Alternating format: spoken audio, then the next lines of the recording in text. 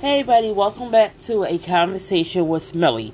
This is my third episode in my Finding Me podcast where I'm actually opening up about myself, dating life, and all stuff like that, and everything self-care.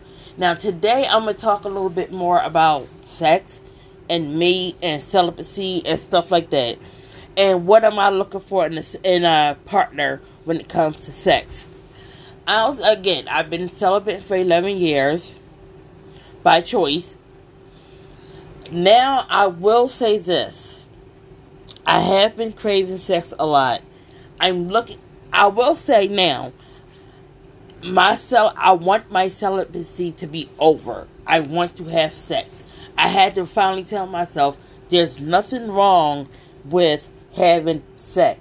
I had to force myself and tell myself that there's nothing wrong with having sex, especially if it's protected. So I can honestly say that this is my first time ever saying this.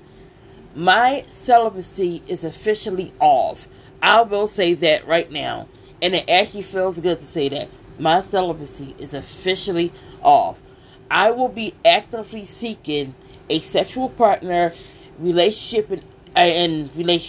Now, when I say sexual partners, I will say this. I'm an adult. If I decide to lay down and have sex with somebody that I'm not in a relationship with, there will be protection. There will be safe sex. I'll say this. But I will say, yes, I am actively looking towards having sex because there's nothing wrong with it. And life is too short. I actually have to start telling myself life is too short to keep dealing with me not having sex. The thing is, the only person I'm hurting with celibacy is myself. That's the only person I'm hurting. So one thing I'm doing now is learning what do I want with sex and what do I don't want. What am I able to put up with and do with sex and not do? I want to try new things when it comes to sex, but I think that's going to wait until I have a partner, because I just don't want to do that with some random Joe. I want to trust the partner and stuff like that, because there's certain stuff I do want to do, I have to trust them.